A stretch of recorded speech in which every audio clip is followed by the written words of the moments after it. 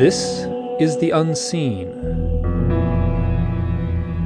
and I'm your host, Mike Cleland. My guest for this episode is Marissa Ryan. She is a psychic medium and a good one, and I can say that because I did a session with her back in 2009, and pretty much everything she said came true. Our discussion for this hour focuses on the emotional end of her work and her own personal experiences. And I'm going to put a link in the show notes to another interview done by Alex Takaris at the Skeptico site.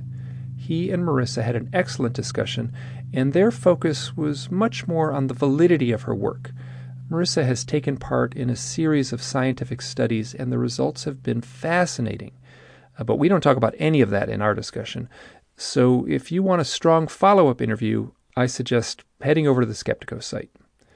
Now, Marissa is very plain-spoken, and she comes across as well, like really normal, so much so that it's a bit disarming. She is very, very easy to talk to, and this was a fun hour.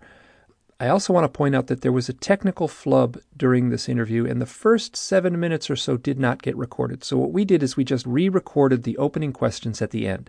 And you'll hear me come in early on in the interview, and I'll note the point where the actual recording of our interview proper starts. This interview was recorded on Wednesday, December 11th, 2019. Please enjoy.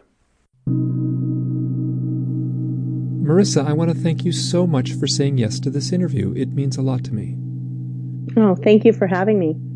Marissa, I suspect you have told this story many hundreds of times, but I want to know how you got into this, how you got started, how this journey began for you. Well, a long story short is that basically I was 35 years old, a new mother, a mother of three, had a new baby, was married. We had a tragic death in our family where my mom and my niece passed away. It got me to questioning what happens when we die. And I just started reading some books. And next thing I know, I had the spirit of a murder girl show up in my house, and she showed me her entire murder and really got me to the shock of what she was showing me. I think kind of woke me up to pay attention. And next thing I know, I was calling the police and telling them I had spoke to her, and they thought I was part of the murder. And then I started communicating with her, and she kind of she told everybody on the other side I could see her and hear her, and they started showing up. They would show up in my car, follow me at work. Next thing I know, I have spirits following me everywhere, and I'm talking to them, and I can see them, and I can hear them, and I can feel them, and we're communicating, and they're kind of teaching me how to communicate. And I'm learning. At first, I think I'm guessing. I think I'm making it up. I think I'm a little wacko. My husband thinks I'm a little crazy. But I just start communicating with them, and I start seeing spirits following other people. So I start talking to them, or they're riding in my car and I'm talking to them. And within about 6 months, I ended up on a radio show in LA. I did that for 3 years. I started talking to people that had lost loved ones. I started communicating with them, giving them messages from their loved ones. And then all of a sudden it just became my career. And I loved the career I had. It was a wonderful career. And I ended up leaving that career to do this full time because it was really hard to do both. And it just went crazy. And it's been very fulfilling. Here's a question for you. It just went crazy. So what were you feeling in that moment when you were struggling with this new chapter? I didn't ask you this before, but what were you struggling with? Or how did it feel to be confronted with something that must have pushed your boundaries? I wasn't scared at all. It didn't frighten me for some reason. I love how you use the word boundaries, because the boundaries were, I was a little bit of a control freak, where I like to control my environment and what's around me. Most of us women are. And these were spirits that were showing up, and it's like 1 minute I couldn't see them, and then they would just pop up right in front of me. So I couldn't control it. And not only could I not control the spirits at first, but I couldn't control my heart rate. And them coming into my space really raised my heart rate to the point where I was I was having heart palpitations. I was literally failing EKGs at cardiologist's office, and they couldn't figure out why. I was having so much anxiety, and I had to learn to kind of mesh with their energy and to calm down.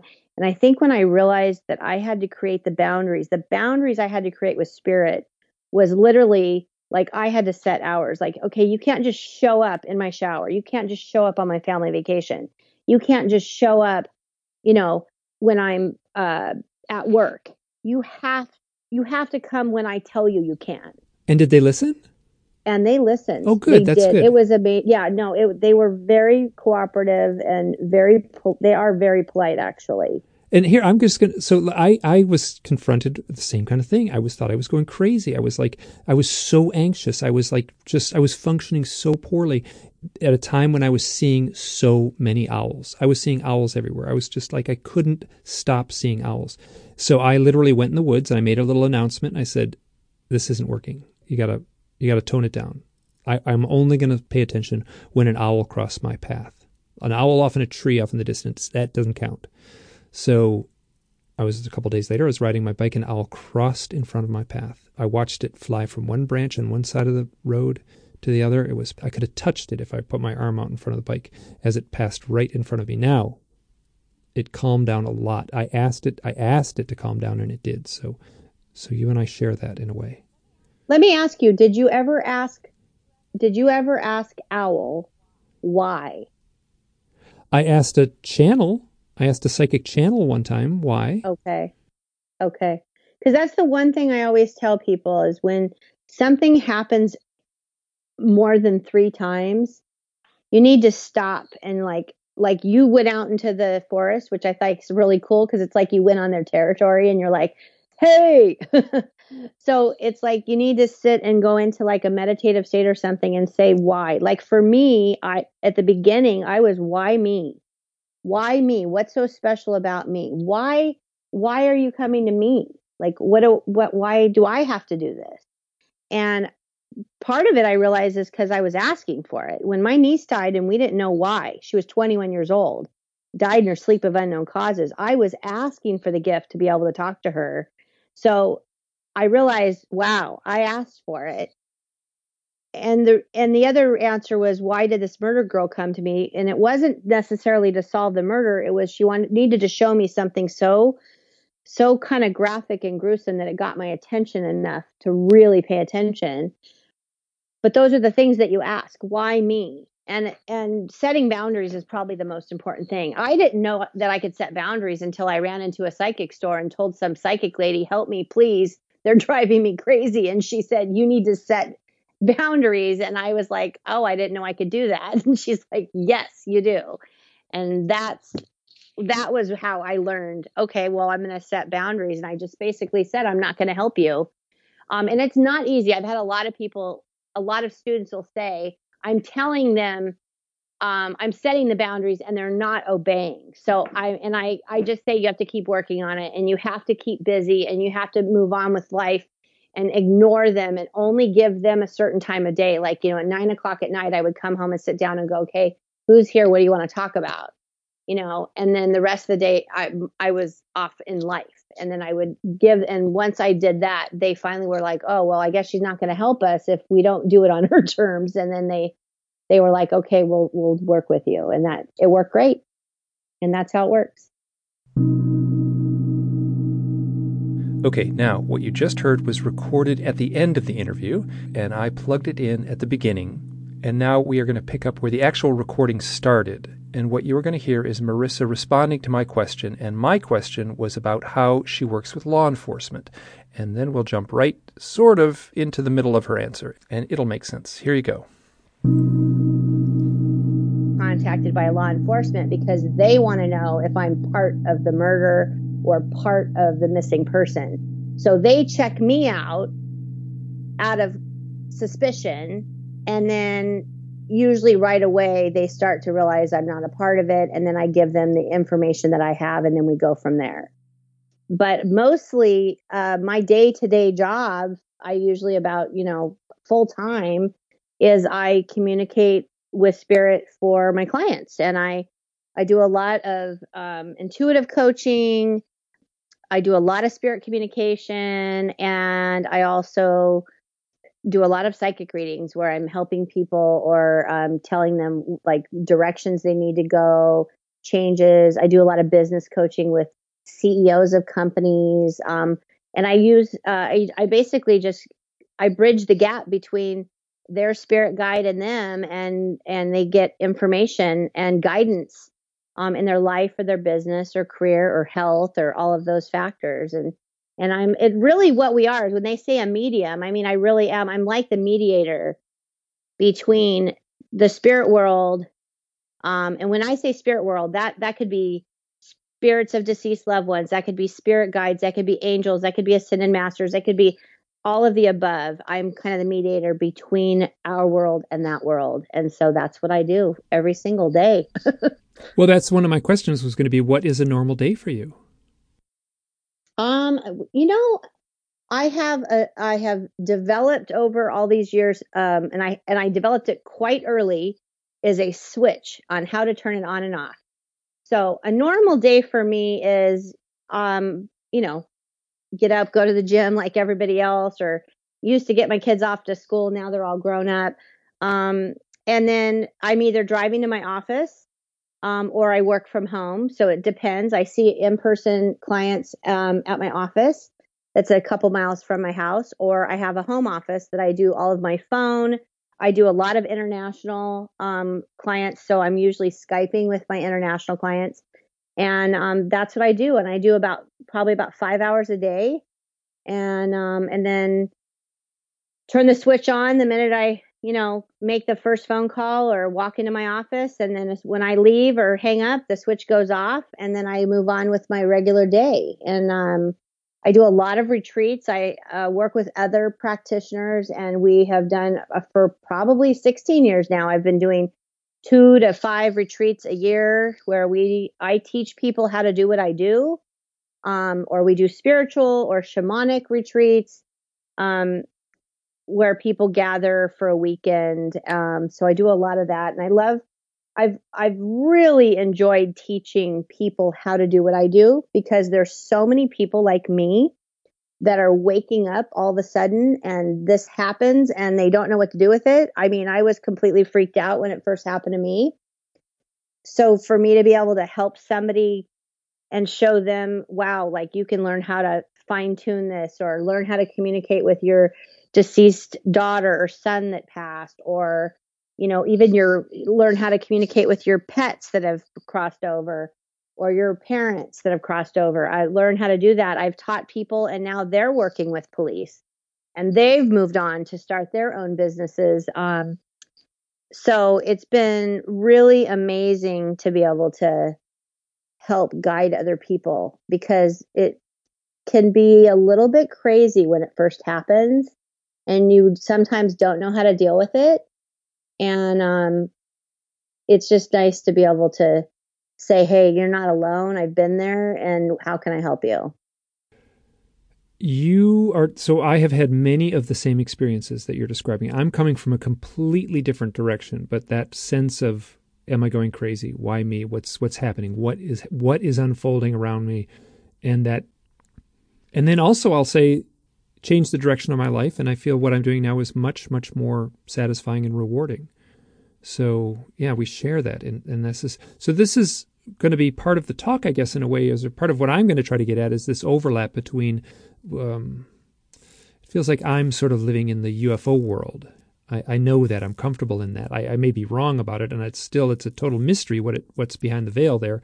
And you are in the psychic world, and Yes, and this is something I'm unfamiliar with. Like I've had psychic sessions. I've talked to many psychics, and I've actually had quite a number of powerful psychic experiences, but they're very fleeting, and I don't know how to control them. But my sense is that there is this overlap, and we don't need to sort of dig into that right away. But before this hour is up, I hope to try to make an attempt to. Oh, go on. Yeah, I agree with you on the overlap. It's really interesting because when I was doing the show in Los Angeles on the radio, a really I don't know if you know Roger Lear in the UFO world. I've met Roger Lear. Yes, oh, absolutely. Yeah. Well, Roger heard me on the radio show, and Roger was the one that called me and said, "Hey, I'm doing this UFO conference and I want you to come speak at it." And I was like, "A UFO conference? Like, really?" And I thought that was so interesting. And I have probably spoke at 6 different UFO conferences since. And it's funny how I at first never correlated the connection, but I've had some ET experiences. I am not an ET expert. I'm not a UFO expert at all, but I had some experiences. And the funny thing is when I speak at these conferences, I don't ever speak about my experiences. I just speak about being a psychic medium. But it is interesting how he wanted me to come and bridge that gap and be a part of that. And it's been so fascinating. I've done some radio shows with George Norrie on Coast to Coast, and I've been on his TV show. And the amount of listeners that reach out to me that are all UFO followers has been so fascinating. And because there is a correlation to it, because it's really interesting to communicate with spirits. It's telepathic communication is probably 80% of the communication. And I have found that communicating with ETs is also telepathic. So that's a really interesting combination of the two. So I like how you said that. Well, just a quick question. What's the other 20%? You said 80%. I would have an answer for myself. What's the other 20%?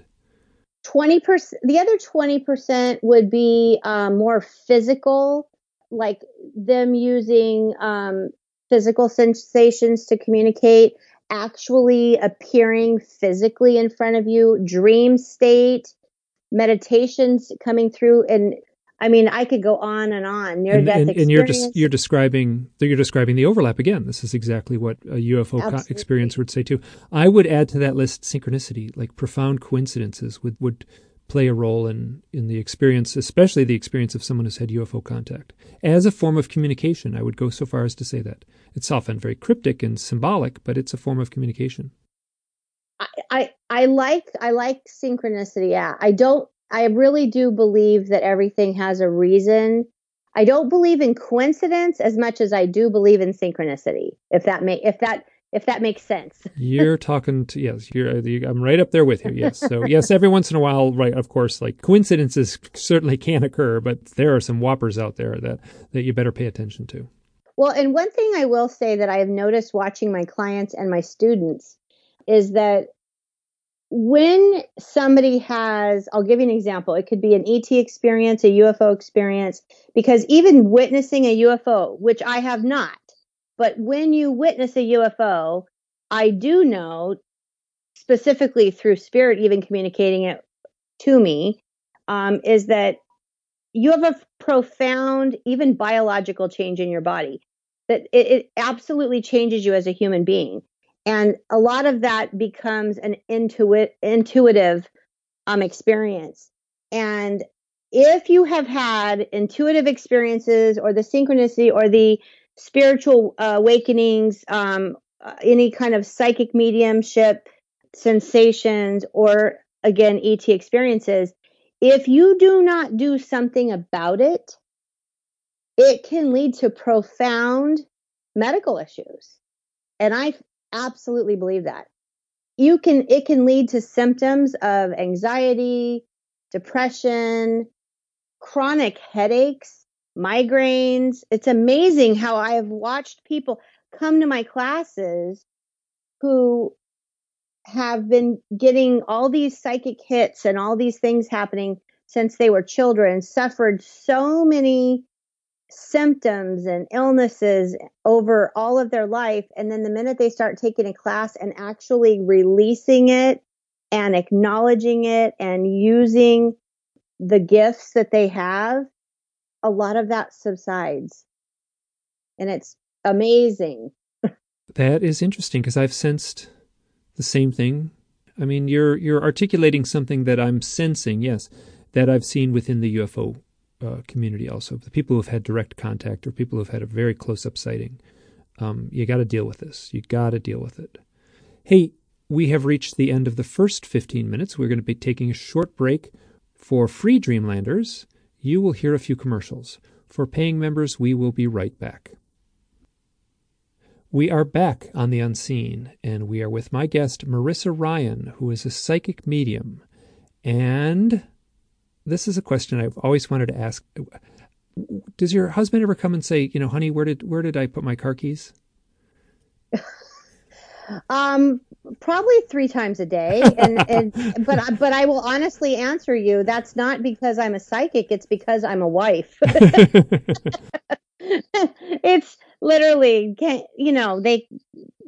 husbands can't find a lot. I've noticed it with my boys. Actually, I've noticed it with my daughter. Same thing. And they don't. I'm at the point now too. Yeah, my husband never asks me. Occasionally, when something happens to a car breaking down or something's going on, he'll say, "Put your psychic hat on and tell me what you think." And then he laughs. But he doesn't he doesn't. My kids are the ones you'll say, "Mom, hey, can you tell me where?" Like if they're in a breakup of a relationship, psychically tell me, am I going to end up with them in the future? I mean, that kind of thing. I get a lot. Yes. So what do you do? I mean, you're sort of taking a little bit of free will out of the equation, aren't you? If you go down that road? Well, no, not necessarily, because I believe that when I get information about somebody, it's if they continue to currently do what they're currently doing, so they can change their free will at any time. My biggest thing is that when my kids, and I'm going through this currently right now with one of my kids is in a horrible breakup. And she'll keep asking me, are we going to get back, put on your psychic hat and tell me. And my answer every single time, and this is exactly the truth. I am so close to the situation emotionally that I can't get myself out of the way. So I will tell them, sorry, this doesn't work on you. Because you're my kid and I'm your mom and I'm emotionally involved in your future and I have emotional feelings about it and I can't get myself out of the way to actually talk to your guide and to trust that I'm getting the information. So I bow out of that at every moment I can because I don't trust the information I get when I'm doing it for someone I'm really close to. Well, that's interesting. I have a pendulum, and my partner Andrea and I, we both have pendulums, and, we'll use them every once in a while. And as soon as you ask a highly charged, personal, emotional question, you're never, in my opinion, you're never going to get a good answer. It's going to go haywire and give you a scrambled up answer. I don't like pendulums. I can make them move whatever direction I tell them to. So the minute I'm sitting there and I'll say, give me a yes or no, or this or that, I can literally make it move. With my mind, not my hand. I've even done it when it's not attached to me. And so I just can't use them. I do use them on maps when I'm finding missing people, but I don't use them for questions anymore. Yeah, and I found that for anything personal or emotional, they're not to be trusted. Yeah, true. It's 2019. 10 years ago, you and I met very briefly at a UFO conference in Laughlin, Nevada. This would have been 2000 Well, you know what's 11 years ago? It was 2008. So yeah, it was 11 years ago we met. Now, I walked up to you at the conference and I said, I'm going to contact you. You were pretty busy. You were mobbed by a lot of people. So I just think I said something very polite, like, I'm going to make an attempt to contact you. I did. It was many months later. I contacted you. We did a session. I recorded the session. I'm so glad I recorded it. Now, to be clear, 11 years ago, that was at the point when I was wrestling with these issues of the UFO contact stuff. And at the time, it was not a peaceful time for me. I recognized I had to look into it. I didn't believe it. I didn't trust it. I wanted to deny it. I wanted to push it down. But at the same time, the harder I tried to push it down, the worse it got for me emotionally. So I was sort of crumbling at the time. And that's when we spoke. So, and I'm going to read aloud, but this would be in your voice. I am being told that you are supposed to be journaling all your experiences, and that means going back to the very first memory you have. You need to be journaling. I feel it's important for you to re-experience them. And at many points, as you were saying this, I was actually laughing aloud. What was your mood? Can you remember? And then, what was your experience? And completely describe every bit of it. And how did it feel at the time? Meaning, was there any communication? Did you have anxiety? Did you have fear? Did you love it? Did you feel at peace? Every little thing you can sense. Use all your senses. Write it all down, and then write down how do you feel about it now. And you are supposed to go through each experience. I am told that you are going to write a book if you haven't started already. It's not necessarily for education purposes. It's just because there are more and more people waking up that have had these experiences like you, and they feel like they're crazy or like they are nuts. And even though there are millions of cases out there, there are still new people waking up and saying, I don't believe this, or why is this happening to me? And you will bring peace to them. Now, that was recorded 11 years ago, and this sort of has defined the last 11 years of my life. That's exactly how my life played out. I re-examined all my experiences. I wrote a book, a series of books at this point, and I get emails all the time, letters all the time, people thanking me, saying, your book brought peace to me. So, I mean, in a way, thank you. And I mean, I suspect you must get this kind of confirmation from people now and again. I do. And it makes me feel wonderful that I get that confirmation. But I mean, what I was doing is communicating with your spirit guide to get information about like where you are and what you were supposed to do. And I want to give you a huge pat on the back because you actually listened and you took action when I have so many people don't. I have people that'll call me back every year for 10 years and ask me the same questions and get the same answers and still not take action. So I'm so excited that you took action because that's part of the purpose of you were supposed to do that. And the amount of people that you're helping is amazing. So who were you, where was this source? What was the source of the information that you were receiving? Was it from my angels, from my higher self? Was it from? It was from your guide. Definitely. And who are my guides? Definitely.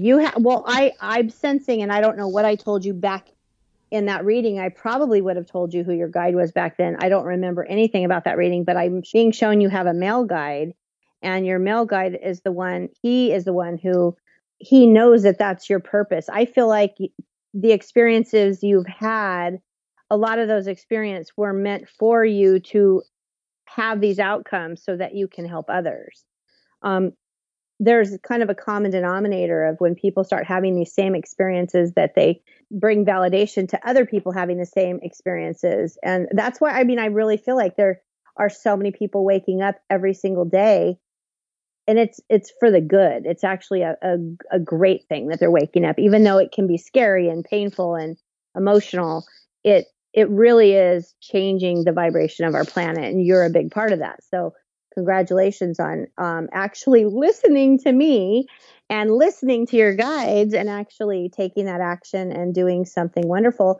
And I bet that you discovered a lot more information by doing that about your experiences and really your emotions involved, I think evolved in reenacting those experiences in writing. So great job. Well, some of it was out and out research on some other stuff, and which I'll get to next here. I've said this many times here on the show. So, people will ask me what changed after going down this road, after examining this. And I will tell you, at the beginning part of the process, it was like jumping off the cliff. It was like, it felt insane to do what I was doing, was to pull on those threads and follow these clues. Now, 11 years later, I can say that I feel like I live in a magical universe. Like I see the magic, like I sense it. This undercurrent of spiritual, otherworldly events that are taking place all the time. If you have even the most minimal awareness, you can pick up on them. Oh, exactly. Well said. Hey, when I first contacted you, this is going back a few months ago, it might have even been this summer when I sent you an email and said, hey, would you be willing to come on the show? So that was 11 years after the last time we talked. And you said you looked me up online, and I think I'm quoting your email a little bit here. You said you had an aha moment about owls. Yes. What happened? What's your stuff with owls? This is, I ask everyone, so you're not the only one. I ask everyone what's up with the owls. So, well, you mentioned something about owls, and I was like, oh my God, when I was, my father, as I was being raised, my father was a falconer, and he used to train red-tailed hawks, and owls. And so I have a picture of me literally sitting on the couch doing my homework, and his pet owl was sitting next to me on the couch. So hold it, so you had a pet owl. Yeah, it was literally a pet trained owl, a full-on owl. And I have pictures of my dad holding out in the backyard, holding up his red-tailed hawk and his owl, one on each hand. And he would get him as babies and he would train him. And then at one point he got me an owl and said, okay, I'm going to teach you how to train it. So I had a pet owl and it would sit next to me on my couch while I did my homework. So it's funny. So I've been infatuated with owls and red-tailed hawks ever since, but mainly owls. So like I have a house up in the mountains and I have an entire wall dedicated to owls. Like the entire wall is owl figurines and owl sculptures and owl everything. I have tons of owl jewelry and owl t-shirts and owl. I have an obsession. I love owls. It's weird. It's been an owl is not even like a totem animal to me, but I just love owls. So when you said owls, I was like, oh my gosh, that's so funny. I see them everywhere. Yeah, so I mean, I see them everywhere too now because I've written 3 books on owls at this point. So, like, listen up, people. Here's like a psychic medium who had a pet owl in her youth, and I'm at the point now where I see the owl as it's a symbol, and so in the ancient mythology, the owl was okay. Well, let's turn the clock back, like before the electric light, right? So you have nighttime meant something much different to our ancestors than it does to us now. Now, anyone in ancient times knew that owls could fly in the dark. That must have seemed absolutely magical. Owls can fly into the dark. Now, in all the world's mythologies, there's kind of a rough repetition, a commonality, where the lore of the owl is that they can fly into the darkness, and then in doing so, metaphorically, they're going into another realm. They're going to that other realm, the land of the dead, the land of the ancestors, the land of the gods, the land of the spirits, that other realm. And then they return with a message. So the owl this is the title of the book, The Messengers. The owl is a messenger. And I got so many letters from people who would have an owl land on their back porch, and they would talk about, the psychic experience they had or the spiritual feeling they felt, and they would no longer call it an owl. They would just call it a messenger. So this is the lore. Harry Potter has an owl, and it delivers the mail, right? So it's perfect. It's like, so there's like the ancient mythology is right here with us right now, present day, in our pop culture, like embedded in our pop culture. It's here. So that you had an owl does not surprise me at all. I mean, actually, it does surprise me. I think it's wonderful. Now, if you write a book about owls, if you write 3 books about owls, you end up with a lot of owl T-shirts and a lot of owl knickknacks and owl corkscrews. So yeah, I had the. I've already got them. I've already got them. We all so we should have so. Well, they're so wise. They're wise and they see in the dark, and they're seers. They're seers, and they are messengers. I mean, you look at the whole Sword in the Stone, and they've always been depicted as the wise one, the wise owl, and it's amazing. And I'll see owls during the day, but like I see owls at night all the time. They'll fly across my car, all the time, or all the time. How interesting! Yeah, it's really cool. Yeah, I'll try and find the picture of me with the owl next to me while I'm doing homework, and I'll send it to you. Oh, that would be wonderful. And I will just say straight up that you are doing the work now. You are doing that exactly the work of the mythology of the owl. You are traveling to another dimension, another realm, the land of the dead, the land of our ancestors, the land of our spirits, and you are the bridge. You are coming back with a message. Yeah, I never thought of it. Honestly, I've never thought of it. I never put the thought of I had an owl as a child and now I'm a seer. I've never thought of it that way. So very interesting. And I'm going out on a limb a little bit making these things, but I don't think so. So probably not. There are no coincidences, I'm telling you. We are now going to take our second break. For free Dreamlanders, you will hear a few commercials. For paying members, we will be right back. We are back on The Unseen. I am with my guest, Marissa Ryan, and she is a psychic medium, and we are talking about bridging that gap between this world and that other world. Now, hey, I'm gonna ask a few questions. Have you ever done remote viewing? A little bit, but not much. Okay, fair enough. Fair enough. Have you ever worked with hypnotherapists and sort of tapped into that realm at all? I have been hypnotized myself. That's as far as it goes. So I have had some hypnotherapy done on myself before. Okay, and so in your work, do past lives show up? Yes, I do a lot of past life readings where I am shown by your guides. I am shown your past lives and I can like describe them to you. I can tell you names and places and where you were. I've experienced my own past lives. But with that said, I'm one of those people that my opinion of past lives are yes, we have hundreds of past lives. Yes, they're interesting. Do I need to know about my past lives? No. Does it do anything for this current life? No, not really. Should I obsess about the past lives? No, not at all.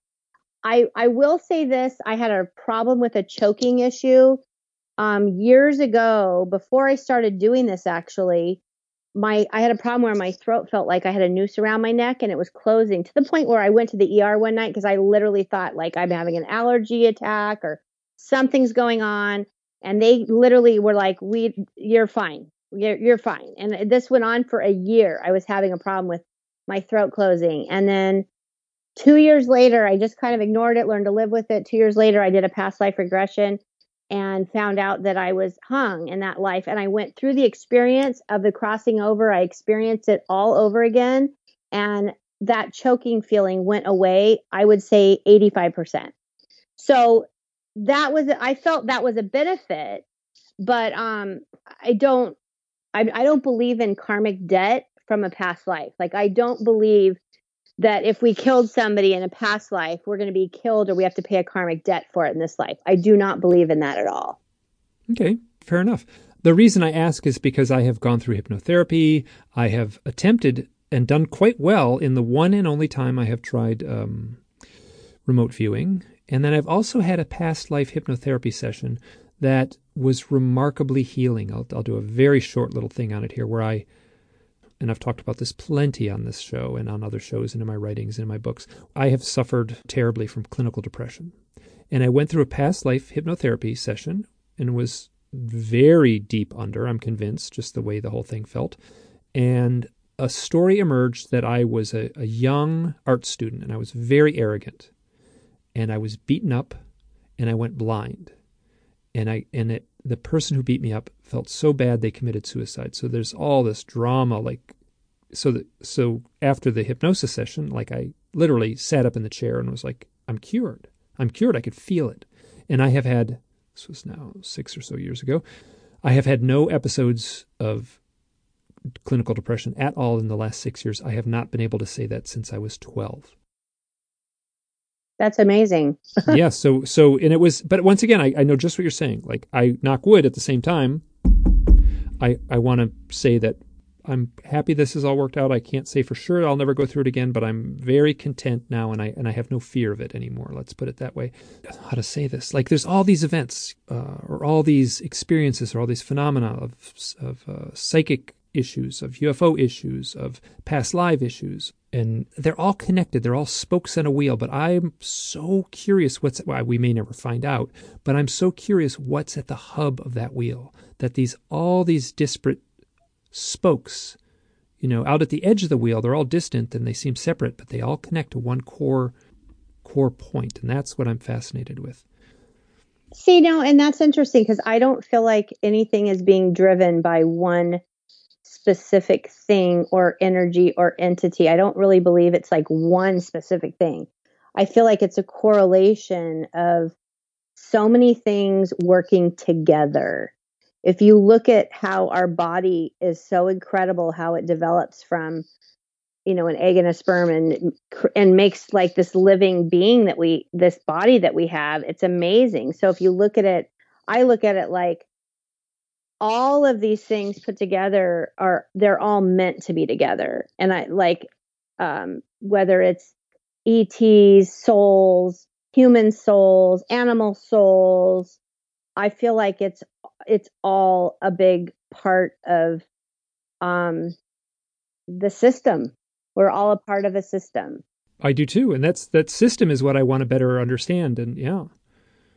Yeah, that's, I think, I am not sure we're ever meant to fully understand it because I think it's bigger than we can handle. I agree. But I do believe that being a part of it and using the gifts that the system has to offer and part of the communication is so valuable. The one thing that I believe drives everything, I guess I would change that. I don't believe it's like one person that's driving it, but the one thing I believe that drives the communication, the feelings, our soul is love. And I do feel like we're all connected.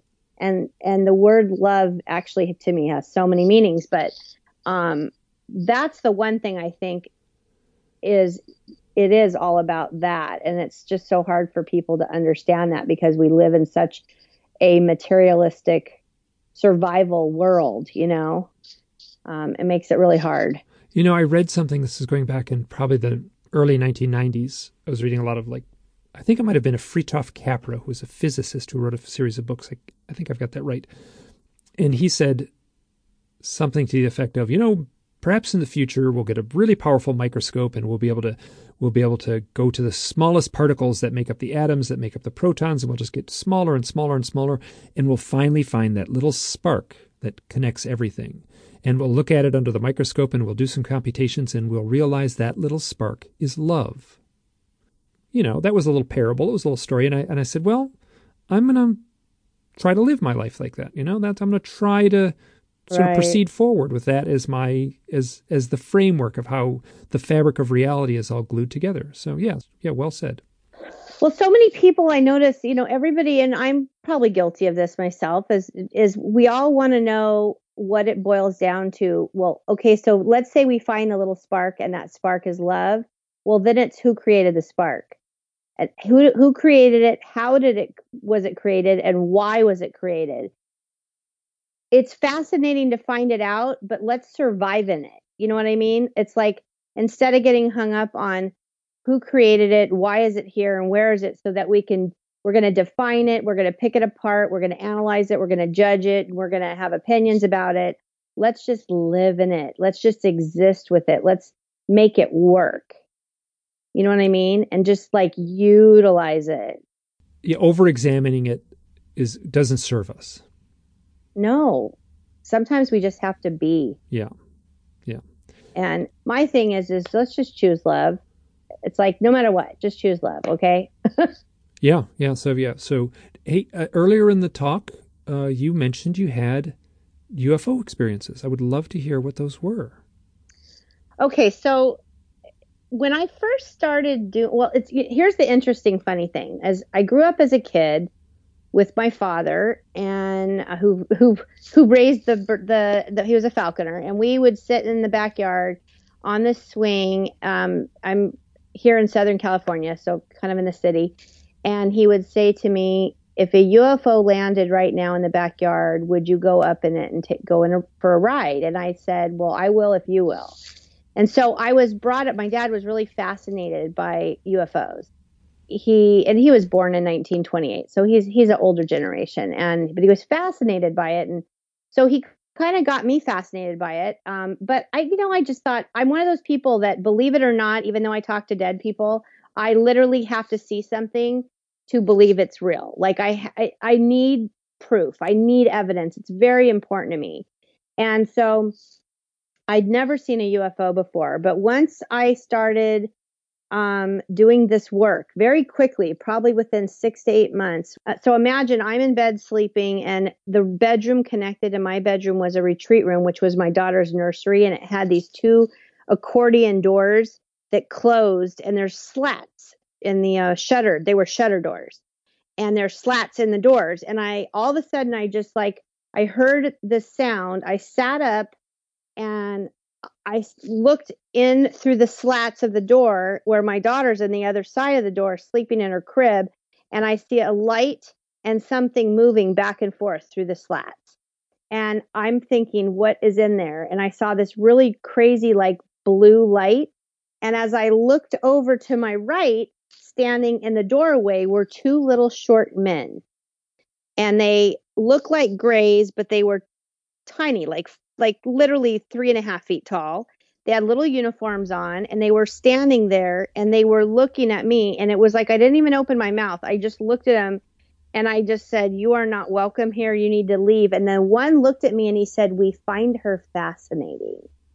And my attitude as a mother was, I don't care how fascinating she is. You need to get the hell out of here. And it was like within a second, they left, and then the flashing light, the whatever was going back and forth in her room left. Now, my daughter has been terrified her entire life. She's 18 years old now, and she's still afraid. She would come screaming into my bedroom probably 5 nights a week that there would be these blue lights in her room and that she felt somebody was watching her. So I've dealt with her with that. I don't know what that was, but that was the one experience I had. The other experience, the only other experience I ever had, was I was getting off the freeway, and this was probably 1 year later. I was getting off the freeway. I was turning left onto a street, and there was a car that was turning left right in front of me. So it went past right in front of me. It was a 4-door, white, unmarked sedan. There was one driver. It was a male. He had a suit, very clean cut, looked kind of like government suit type of thing. And as he passed me, as I was waiting to turn left, and he was turning left and his car passed me, he looked over at me very, very slowly with this weird look on his face, and his entire face turned into a lizard. Oh, interesting. And it was like, how do I say this? You know how a chameleon, their color suddenly changes? Sure. It was like his face changed from a human to like this lizard face. And telepathically, I heard this coming from him into my head, and it said, "We're watching you." And I remember feeling, I really creeped out, and I didn't feel it was a good thing. I didn't feel love. There was no love. Okay. I didn't feel any love. And that is the extent of my experiences. Now, so that's not a UFO experience, but that fits into this strange soup. And I, just so you know, I have heard many people tell me the exact same thing. That really? Oh yeah. Not many, like hundreds, yeah. But I bet you 4 or 5 I've heard. I have never heard anybody tell me that before. I did not feel it was demonic. I felt like it was actually alien. And it was a really strange experience. The only other ETs is that when I've done UFO, that conference I did that I met you at. Yeah. When I was on stage it's literally on YouTube. I guess it's like an hour and 40-minute video. I can't even watch it because it's so long, but it's my entire presentation is on YouTube from that particular conference. And when I was on stage, that was the first time I'd ever looked into an audience, and I saw the souls of ETs walking around. Oh, I was in that audience. I was there. I was right there. Yeah. That's the reason we're having this talk now, is because of me sitting in that audience. So here, you got it. I was there. What did you see? Wow, just described it. I'm picturing it's like a special effect in in a movie.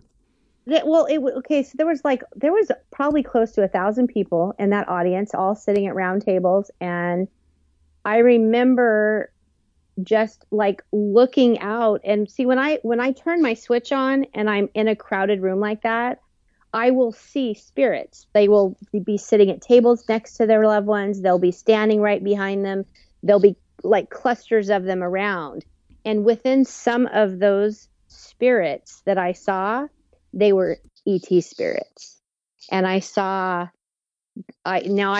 not an expert on ET species, so I'm probably not going to sound like I don't know what I'm talking about, but I did see grays. I saw short, smaller grays. I saw some that looked very human-like, but they were different. They had like big blue eyes and blonde hair, and they were very, very different. From that moment on, I started seeing more of like ETs that were like on a soul level. Wait a minute. So I was in the room when you had the experience. Yeah. How interesting. Yeah. So I was there at your sort of awakening. And then these UFO events, these came shortly after you began doing your spirit work, your mediumship work. Correct. Yes. Nothing ever happened before then, ever. What about your daughter in the blue lights? That only happened once.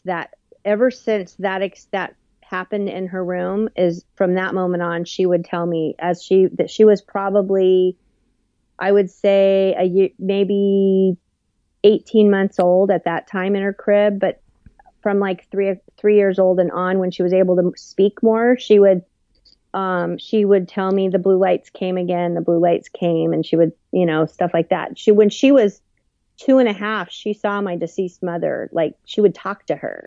That was my next question. Yeah. Yeah. She one time we were folding laundry in my room, and my mother died before she was born. She wasn't even conceived yet, actually. And anyways, she was probably like maybe 3 years old. We're folding laundry, and she runs over I have a picture of my mom on my nightstand, and she had ran over to the picture and started kissing it. And she goes, "Nanny, Nanny, Nanny." Well, my older boys had called my mom Nanny. And I had never talked about my mom to her because she was, a baby, and my mom was dead. And it was just crazy that she would point to her room and say Nanny, and point and follow like down the stairs and say, "There she goes." And she'd wave, and yeah, she would see all that. It was really interesting. And how are her psychic skills presently? 0. She has no desire. Okay. I've done a couple past life regressions on her, and she's absolutely done incredible. She gets a lot of psychic hits about people, and she's been to a couple retreats, but I'll say, "Hey, do you want to take a class, or would you want anything?" And she go, "Nope, I'm good." Yeah. But I think she's scared. Her plate might be full, as far as like, Yep. Yeah, it's tough because I feel like I've had psychic hits and I can't take psychic stuff on now because just feels like my plate is so full doing this other stuff. So yeah, when she's ready, if she's ever ready, that's her path. It's up to her. Yeah. So, can you share a story or two? I feel like we've gone this whole thing. We've told very few stories. We've talked around things. We've told some stories, obviously, but I would love to hear like of an event or something, the wow moment for you, I guess, in your work. Okay, I think the biggest wow moment, one of the biggest wow moments for me, yeah, I have 2 stories. The first one I want to share is when the first murdered girl came to me.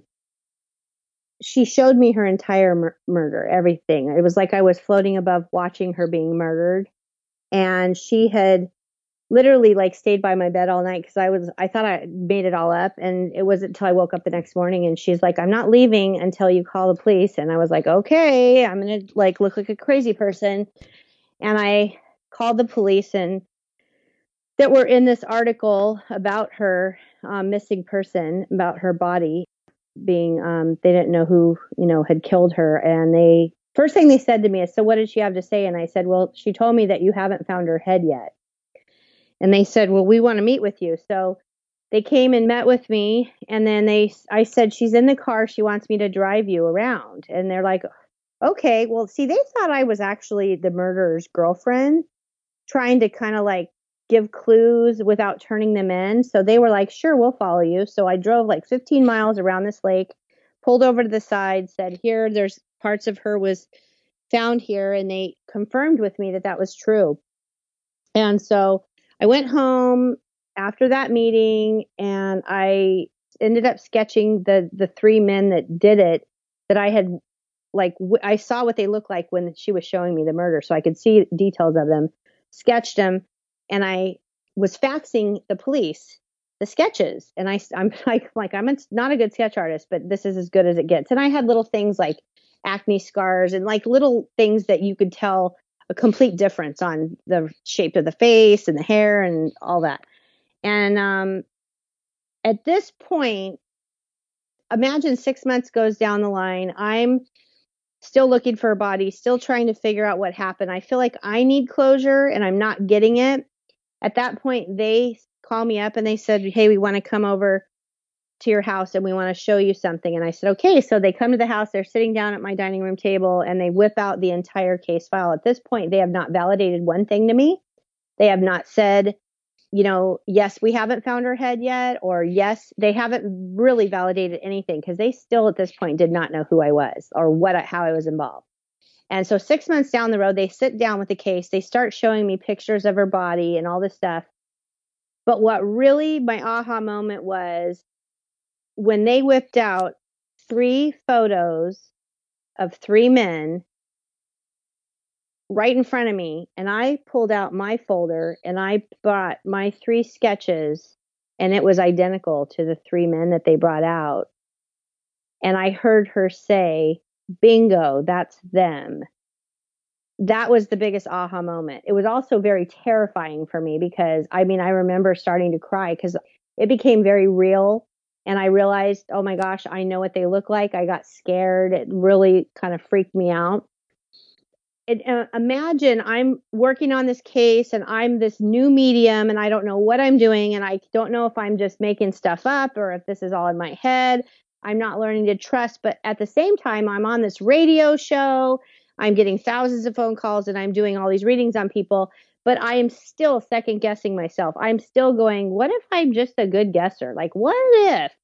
But when they brought that out, that was the validation that I needed to go, oh my gosh, I'm trusting spirit 100% for now on, because this was the validation I needed. That's the first story that was like, I really felt like spirit was working with me. The next one was, and this was really interesting. So I'm sleeping in my bedroom one night, and all of a sudden this man and this little boy show up at the foot of my bed, and they're both soaking wet.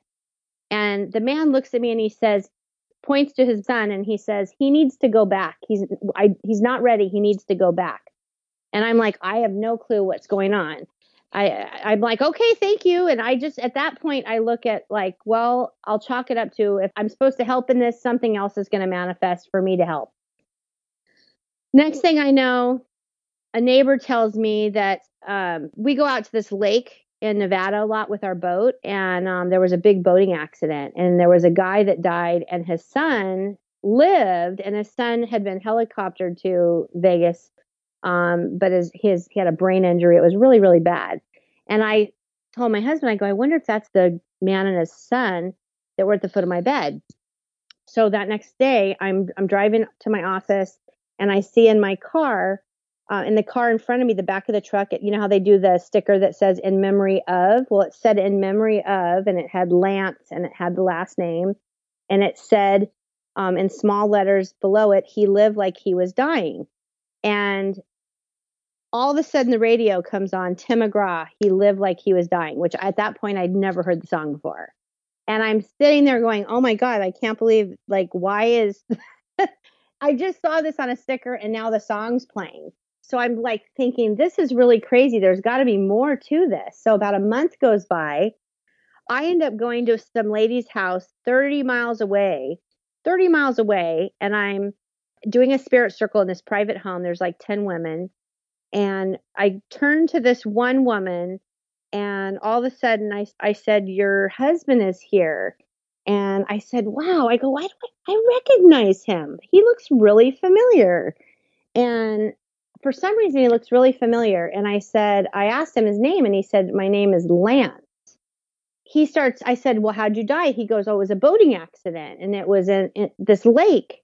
And I'm all, really? And he's like, yeah. He goes, and then he goes, all of a sudden he goes, don't you remember me? I look at the lady and I go, you are not believe this. I go, this is like 7 weeks ago. I go, your husband and this boy came to the foot of my bed. I go, this is him.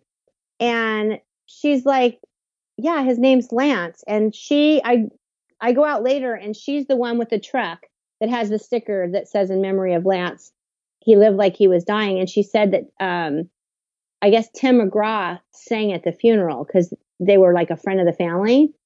And it was just the craziest thing. Well, he had come, one of the reasons he was trying to get in touch was because the son had lived. The son woke up and ended up living, had a little bit of a disability, but the son lived. But he wanted to tell her that the accident was not his fault, that he was not on any drugs or anything like that. And she said they were right in the middle of the court case trying to prove, because it wasn't his fault. It was a boat went out of control. It was a drunk driver on a boat, and they came up on the dock and they wiped them out, like literally ran them over. So here this guy had gone to all this trouble to show up at my house, to have me behind the truck and the song, and got me somehow to go 30 miles away to this house with this lady that I don't even know. But that's the power of spirit. So those are just, and those are a few. I can tell you hundreds of crazy stories, like hundreds. Yeah, and I could tell you hundreds of crazy stories with owls too. So I know. So we're talking the same lingo here, and it's just we've got different.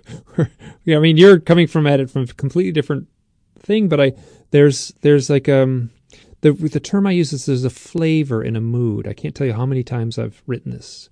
The flavor and mood of these stories is very similar to the flavor and mood of UFO contact stories. You don't hear about the outlying stuff, the psychic stuff, these synchronicities, but it's interwoven into these people's experiences, as my own too, and I'm sure your life too. Oh yes, yeah. It's interesting, and that's when you kind of start to realize we're all the same. We're all connected. We all are part of something bigger than we really know, and that's where, when I look at that, is when you start to realize the compassion you should have for everybody, because we are all connected. We are all the same. So, for all the hatred and anger and the judgment in this world is crazy, because we're just all so connected and so the same. It's like we should be compassionate towards each other and love each other. And that's what drives me crazy, is we really are all connected. And I think the more people open up their intuition and start listening, it really, my work is all about slowing down and paying attention and listening. And if you could do that, you'd be amazed at what you'll discover. It's like right there at your fingertips. You just have to slow down enough to actually notice it. I agree. And if you're meant to notice it, it's going to make itself known. And it'll be a transformative experience if you're not ready for it. I feel like every single human being is meant to notice it. I just think that we're not ready. Not everybody's ready. I agree. And I was not ready, and I was forced into it, and I see it now. So yeah, and for me it was 35 years old, so I obviously wasn't ready till then either. Yeah. I must have slowed down enough to finally it got through the veil, and I was 45 years old, yeah. So hey, how do people get a hold of you? They can go to my website, which is marissaryan.com. It's MARISARYAN.com.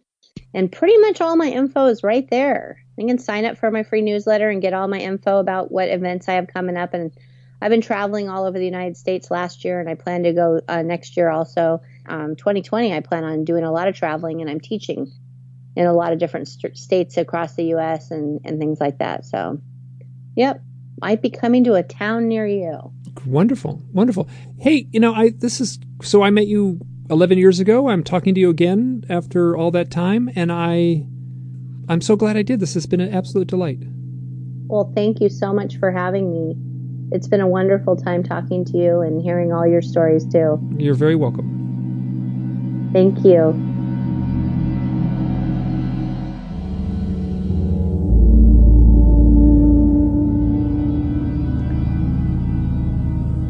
This is Mike, and I am chiming in at the end after the editing.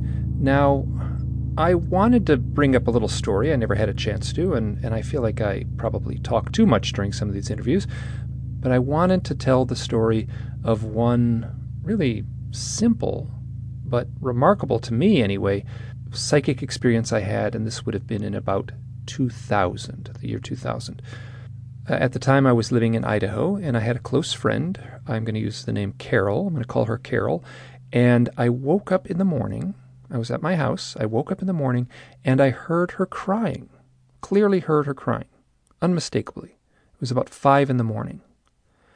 And later that day, we spoke on the phone, and at the end of the conversation, I said, "This is an odd question, but were you crying at around 5 o'clock this morning?" And there was a long, awkward pause, and she kind of said, "Yes." And I said, I heard you crying." And I could tell she was uncomfortable with this, and I'd never brought it up again. Now, that is a very simple story. And what it tells me is that it's in me. It's in me, this ability. And I have never pursued it, and I've had a handful of events somewhat similar to that, and I don't know why that event emerged the way it did right then. There. Okay, I wanted to include that little story. If you've made it this far, thank you so much. Bye now.